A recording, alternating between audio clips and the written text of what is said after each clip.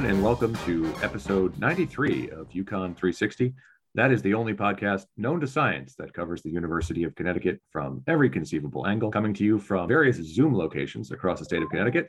I am your facilitator of sorts. My name is Tom Breen, and joining me, as always, my colleague, Julie Bartuca. Julie, how are you? Hey, I'm doing well, Tom. How are you? I'm doing great. We're recording this on a Friday, and I'm looking forward to the weekend. We've got a fantastic guest we're going to be talking to in just a little bit, but first we want to hit some headlines. What's new, Julie? Yes, UConn John Dempsey Hospital, which is our teaching hospital in Farmington, has been ranked among the world's best hospitals by Newsweek and Statista. The rankings listed the best hospitals in 27 countries using recommendations from medical experts, patient experience surveys, and data for key performance indicators, including quality of treatment and hygiene measures. And John Dempsey is one of 4 Connecticut hospitals to make that list. So congratulations. Very nice. And I will just put in a plug for a story that ran on UConn today. By the time you listen to this, it'll probably be up there for a few days.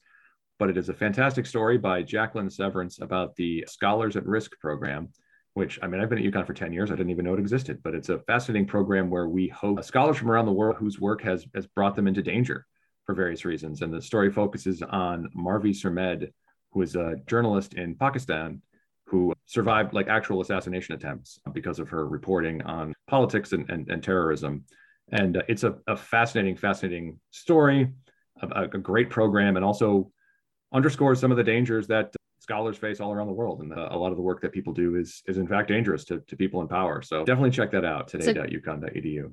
It's a great story, and the art is really good. Yes. It's kind of we don't often do these kind of long form stories on UConn Today. So I think it's kind of a foray into that, which is exciting for us. Yeah, it's very well written. It's like something you'd read on the Atlantic or New Republic. It's fantastic. And also fantastic is we have a great guest with us today. He's done a lot of work on a lot of different areas. And in particular, we're going to hear about a pop-up course that was offered this spring, but we're going to hear a lot about his scholarship and his work. Julie, tell us who we're going to meet. I will. So as you mentioned, these pop-up courses in spring 2020, UConn began offering a few different pop-up courses, which were online courses that were open to a broad spectrum. So all faculty, staff, and students on different special topics. So it started with a course on COVID-19 and kind of the impacts of the pandemic and business, economics, health, etc. There was one on anti-Black racism that was offered a couple of times, one on climate change. And right now there's a course called Why the Jews? Confronting Anti-Semitism. And today we're going to speak with one of the lead faculty for a course that just wrapped up, which was called Confronting Anti-Asian Racism. Jason Oliver Chang is an associate professor of history and Asian American Studies and the director of the Asian and Asian American Studies Institute. He's also a faculty affiliate to El Instituto and the American Studies and Maritime Studies departments. Welcome, Jason, to UConn 360. Hi, Julie. Tom, thank you so much for the invitation. It's great to be with you. Absolutely. And I know Jason because we worked together on a really fun project a couple of years ago, which had an exhibit in the School of Nursing, right? About Filipino nurses. Yeah. It was really fun. We had a graphic designer working on that, and it was really fun to work with Jason. So once I saw that he was the head of this, I thought he'd be a great guest. So of course, this topic is pretty heavy, that this course was built around. And unfortunately, it's nothing new in the US, but like so many of the issues that COVID-19 has really shown a spotlight on, this has kind of been front of mind for a lot of people since the outbreak was kind of blamed on China. And as we know, all of the terrible rhetoric that has been surrounding that. So there was also a nearly 150% increase in hate crimes against Asian Americans in 2020, which is just a stunning statistic. So I guess I'm just going to start by asking, as you come off this course, what do you want our listeners to know about this current surge in anti-Asian sentiment? Thank you for the question and teeing it up in that fashion, because what I think is significant is that when we think of the current situation as unprecedented or inconceivable, it kind of disavows the past experiences. And Asian Americans are a diverse crowd. So if right now we have attention on the ways that East Asian Americans, say Chinese Americans, Japanese Americans, Korean Americans, are being racialized as, kind of yellow peril and being targeted for a number of kinds of violence and harassment and discrimination. We rewind just 20 years ago, and South Asians and Arab Americans were being targeted as, retribution for 9/11, which they had absolutely no part in. Right. So when we look at kind of the genealogy of this violence over time, we see it's actually consistent throughout and deeply within US culture. I think what is remarkable about the last several years is that many Asian Americans are invisible until scapegoated. And so this generation now is experiencing this kind of periodic rise in antagonism, hostility, and violence, which underscores a really deep-seated tradition of white supremacist violence that is targeted for different groups at different points in time. Now, what we've seen is that the model minority kind of veneer that people often associate with Asian Americans crumbled so quickly in the face of COVID, in the face of the rise of a white supremacist right wing in the country, and that was mainstreamed. And I think that kind of allowed for, thoughts lead to words, words lead to action, right? And that this is an expression of something that has been boiling and churning and developing over the last decade, right? So when the first reports of COVID were coming out of China in December of 19, I started keeping track of things. And I sent out, on social media, I sent a call for help, like, help me document. This is a crowdsourcing project. How can we?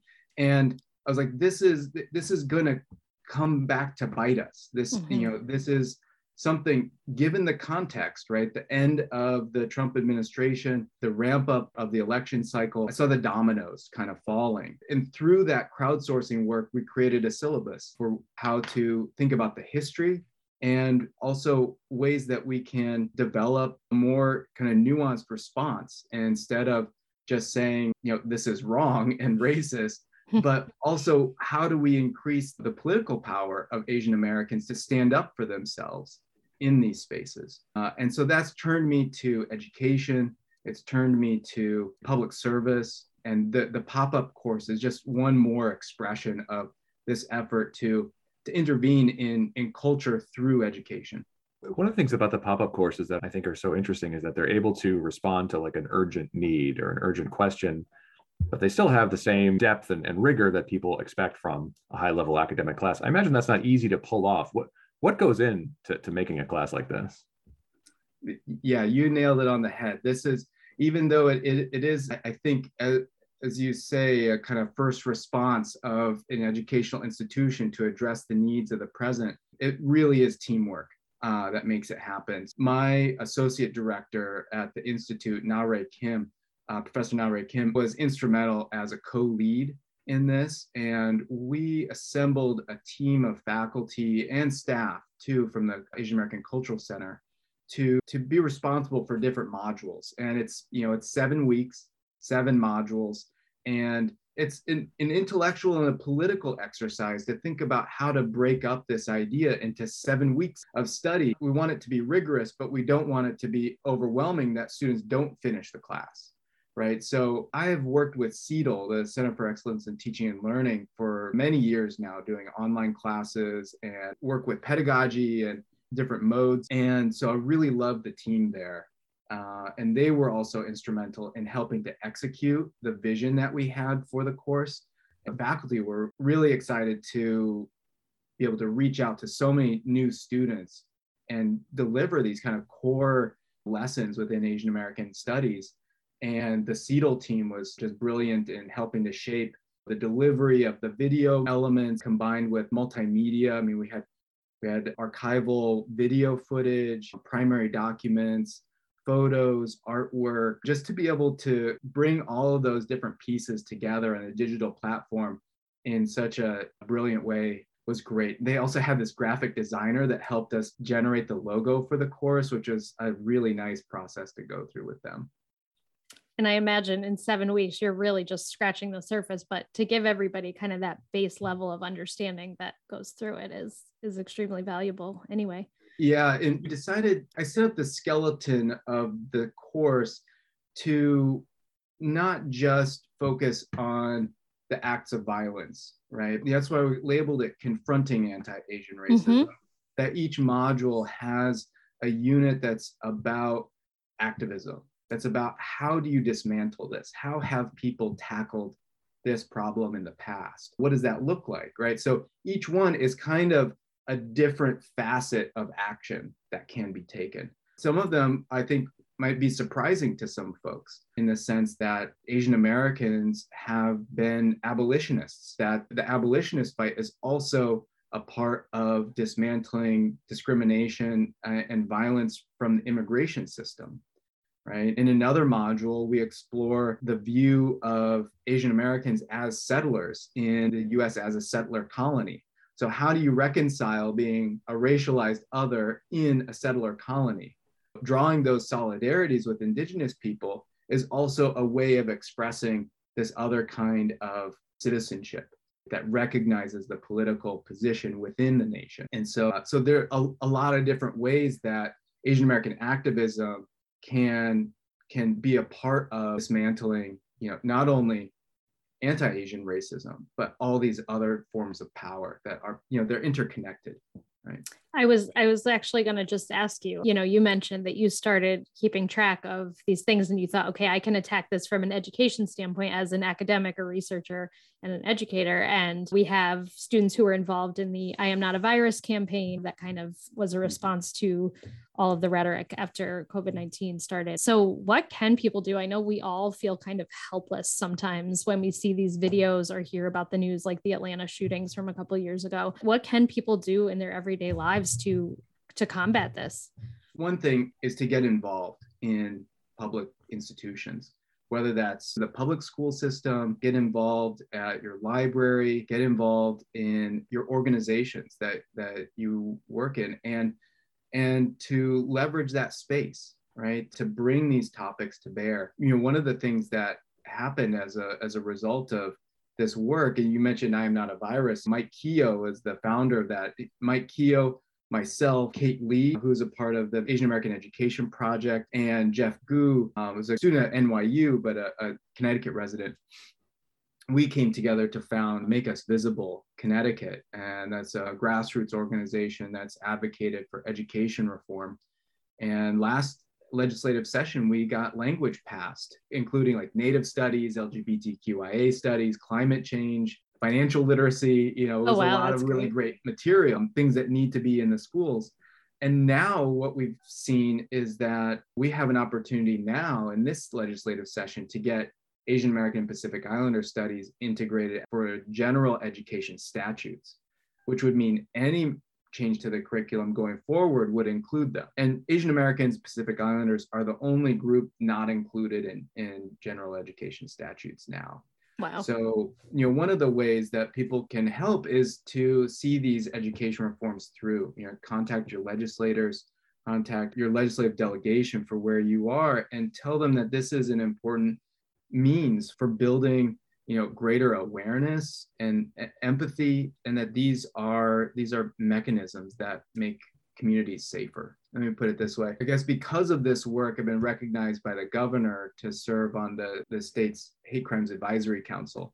And what is important about that to me is that the council is very much organized around enforcement through policing. And I'm co-chairing the Community Awareness Subcommittee. And really, we're more focused on prevention there. The things that we've identified are school-based interventions as well as community-based interventions. And I find those to be really fascinating. One of the things that makes communities safer is if they're less vulnerable, if they're visible, right? Mm-hmm. And so that participation, that invitation into the public space offers a degree of protection because of the visibility. And so I think more work that can support those kinds of projects, I think are going to go a long way. I was struck too when you mentioned that you kind of crowdsourced these reports at the start when we started giving these reports about COVID cases. The days are long gone when we'd have to sort of wait for things to like get to a newspaper before we could realize that there was as a scholar who's engaged with the world, what does your information diet look like? Like, what are your sources that you keep on top of to stay abreast of what's going on? Yeah, that's a really great question. It's probably a lot of social media. I kind of use my Twitter account as a kind of news aggregator. I think a lot of us do. Yeah. Yeah. And I'm much more of a spectator on Twitter. And then I also turn to, my other colleagues and my other partners in public service. So like I sit on the Board of Education in West Hartford, and, being able to lean on other professionals in my field, in the field of education, other, say, lobbyists who are working on education reform in the state, just to ask them, what's news to you?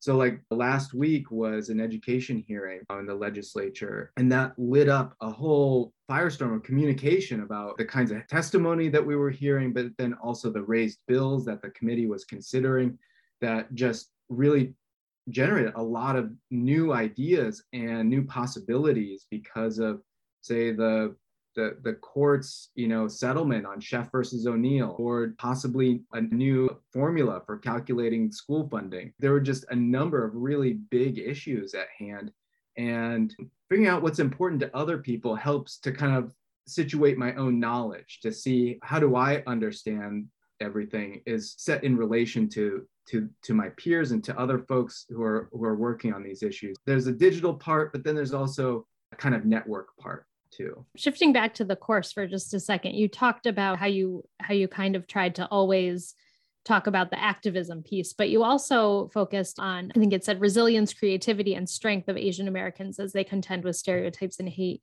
What are some of the examples of that you really think people should know? These are,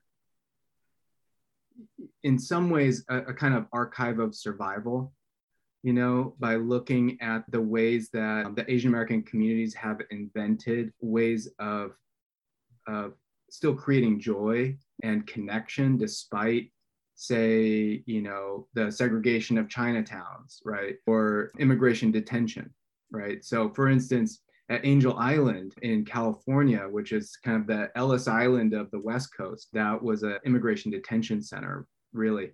And it was the immigration station which kept many Asian Americans when they were coming to the United States during the exclusion era, which began in 1882. Well, some say a little bit earlier, but the 1882 is the Chinese Exclusion Act that created those kinds of enforceable mechanisms of detention until the early 20th century. So one of the things that we see at Angel Island, though, are these poems that are carved into the walls, right? And these poems are just heartbreaking, but also hopeful, talking about, like when they get out, who are they going to connect with? I can't wait to get back home, or they thought America would be a different place. And these are all stories from the heart. And I think these kinds of expressions, and by paying attention to Asian American culture, we see that there are all these different ways of retelling one's own story, and that it's not just a simple immigrant ergo citizen narrative arc that people go through. And I think that's a typical kind of American genre of storytelling, right? But Asian American culture has all these other kinds of stories that don't necessarily end with that belonging and citizenship and integration. There are many other ways in which Asian Americans struggle for peace, justice, and liberation. So one of the things that I've used in my course are these tarot cards that are from the Asian American Literary Review. They created an incredible special issue called Open in Emergency. And it's an issue that is devoted to mental health for basically coming out of the Asian American experience. This is really an important intervention in the racialization of Asian Americans, because many times the stereotype of model minority assumes that there are no problems, right? There's no fuss, or that you kind of keep your head down and do your job and there's no fuss. And that creates so much internal pressure to perform to that level as a means of achieving integration or achieving, some measure of respectability in the eyes of strangers. So what's really fun about these cards, these tarot cards, is there's poems written in the narrative of the tarot tradition, but the cards are named like the shopkeeper, the refugee, the mother, patient, right? There are these themes within Asian American studies that animate these things and then kind of meditate on those particular conditions, asking people to think about their own lives in ways that might open up a truth that the world has never asked them to consider that for themselves. You mentioned that the idea of Asian America is a very diverse concept. What are some of the ways that that idea has changed, the way that people think about it has changed since you've been a scholar? And do you think it's changed in the last 2 years because of experiences since the pandemic? So Asian America is really a question rather than a population. I think the question is often defined by American power in the sense that the push and pull forces that shape who comes to the United States are often, there's conflict and war, colonization, imperialism. These are all factors that generate migrants, that generate these movements of people, and that in some ways the catalog of diversity among Asian Americans is also an accounting of all of these different push and pull forces that have shaped migration for the last 200 years. One thing that has really become clear to me in the last couple years, something that I didn't really understand as much, perhaps because of being a historian and looking at the past and trying to understand, say, what did it mean to create the term Asian American in the 1960s and 70s, that where it didn't exist before. People had hyphenated identities, but were Japanese American, right? Or Chinese American. Asian American really wasn't a thing until people created a political identity around it that had some kind of constellation of relationship to other Asian Americans, to other racial groups, and those forces which shaped their lives, whether it's, Orientalism at home and popular culture, discrimination, or whether it's being displaced from war. That those were all kinds of experiences that many different ethnic groups began to see, like, oh, you had that same experience, like this is like my story, right? And so one thing that came into focus for me, I think because of being more involved in like public service and being engaged in contemporary conversations about education reform and activism, is that each generation redefines what Asian America is. And I think it's in part about creating the conditions for them to have that conversation. Sometimes it happens out of crisis. And I think that produces a certain kind of urgency. But on the other hand, by this recent push for K through 12 education, hopefully a younger generation begins to ask that question earlier in life and maybe has different goals because of that. And hopefully has maybe a more sustained, longer impact over the long term because it's not coming out of crisis, but out of public education, right? That they're given access to those memories, to those concepts, that there are challenges and that they can meet them and that they're not alone, right? I had a student say something that really made sense to me there.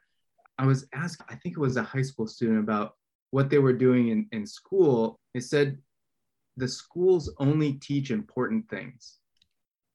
And to me, I was like, that's so insightful, because if you're not in the curriculum, what does that say about you?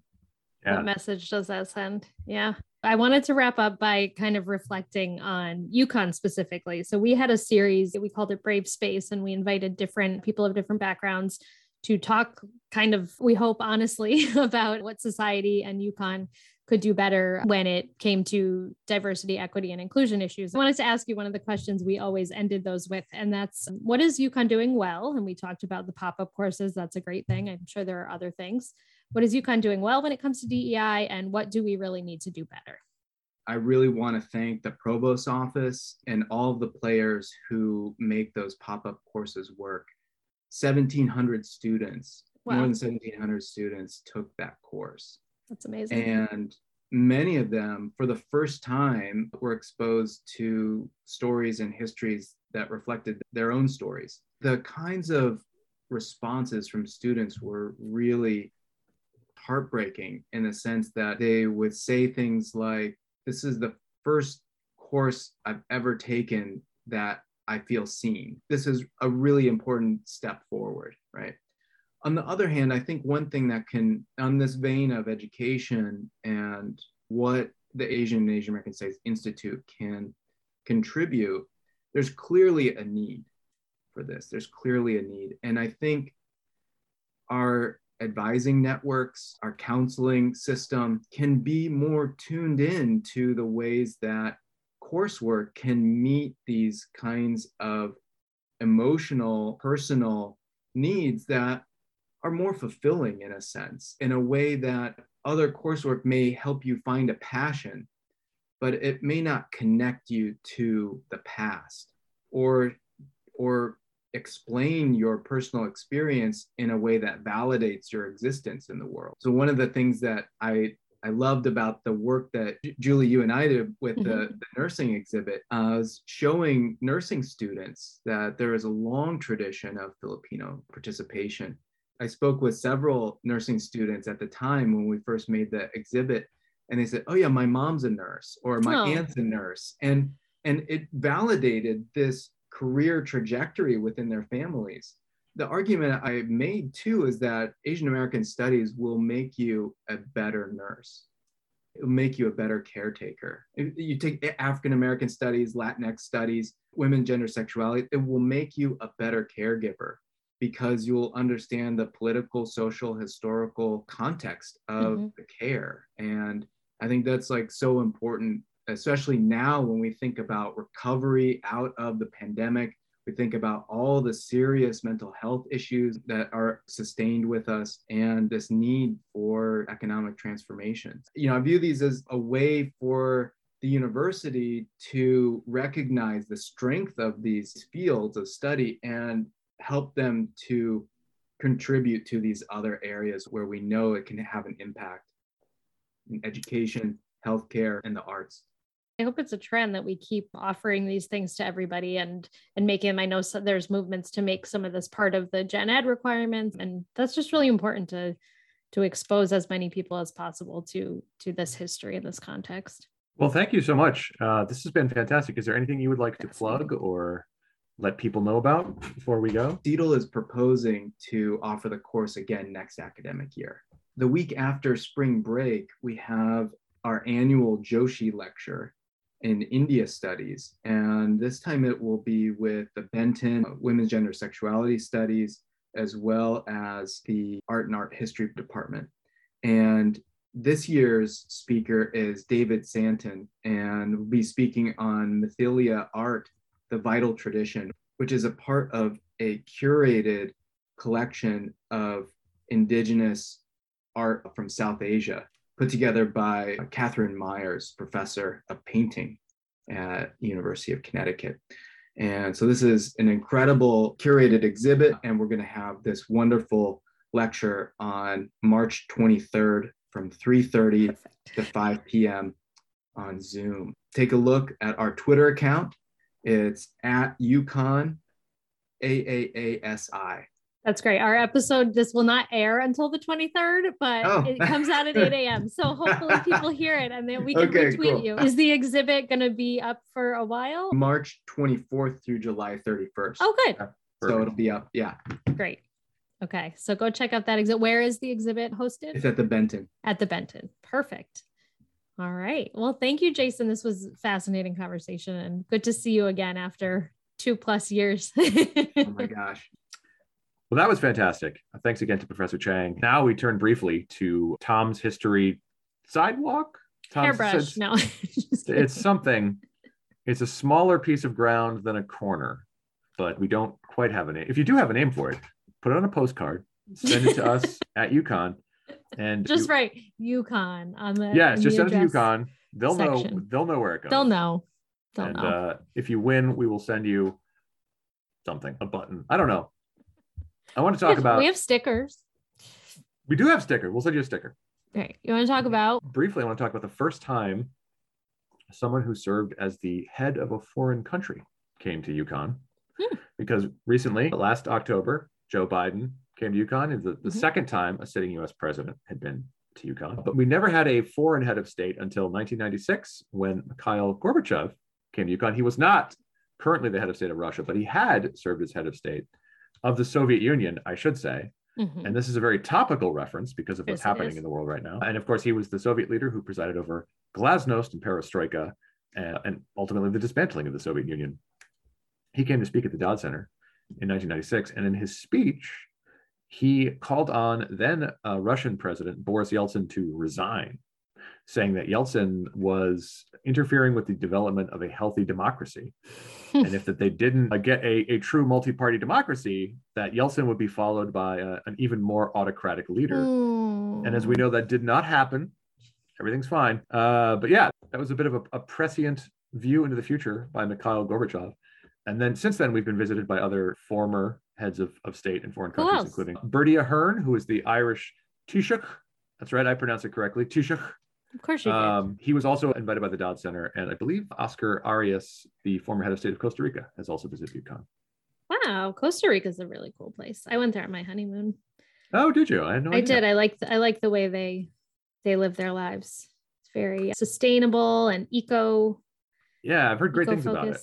Oh, it's absolutely gorgeous. I spent 3 hours in a van to get to the hotel, but other than that, it was fantastic. I have been to Ireland, but never Russia. So that's 2 of 3 for us. I have also been to Ireland, but never Russia. I would like to go someday. Probably not now. Now. No. And these are all Dodd Center. So these were all human rights speeches. Yes, they would come and give a speech. Bertie Ahern is actually a Dodd Prize winner. Oh, cool. One for his work, along with, I think, Tony Blair, for their work in promoting peace in the north of Ireland. I hope you enjoyed this very brief foray into history. But yeah, Mikhail Gorbachev and Bertie Ahern and the Ultimate Warrior also spoke here. I guess he's the head of a state, some kind. It was actually kind of a disastrous speech to the Ultimate Warrior. Who's the Ultimate Warrior? He's a pro wrestler in the 80s. Of course he's a pro wrestler. And he actually legally changed his name to Warrior. Wait, why was this? Was there a Twitter thing about him recently? Well, he passed away a few years ago. Did you tweet something about him recently? Maybe the speech he gave here was in the early 2000s, and there's footage of it on YouTube. You can see it, and like he gets into like shouting matches with the students. Why was he invited? He was invited by, I think, the Yukon Republicans, because after wrestling he became kind of a conservative activist. Gotcha. And they did not realize what he was going to say, and he kind of went on like a homophobic tirade.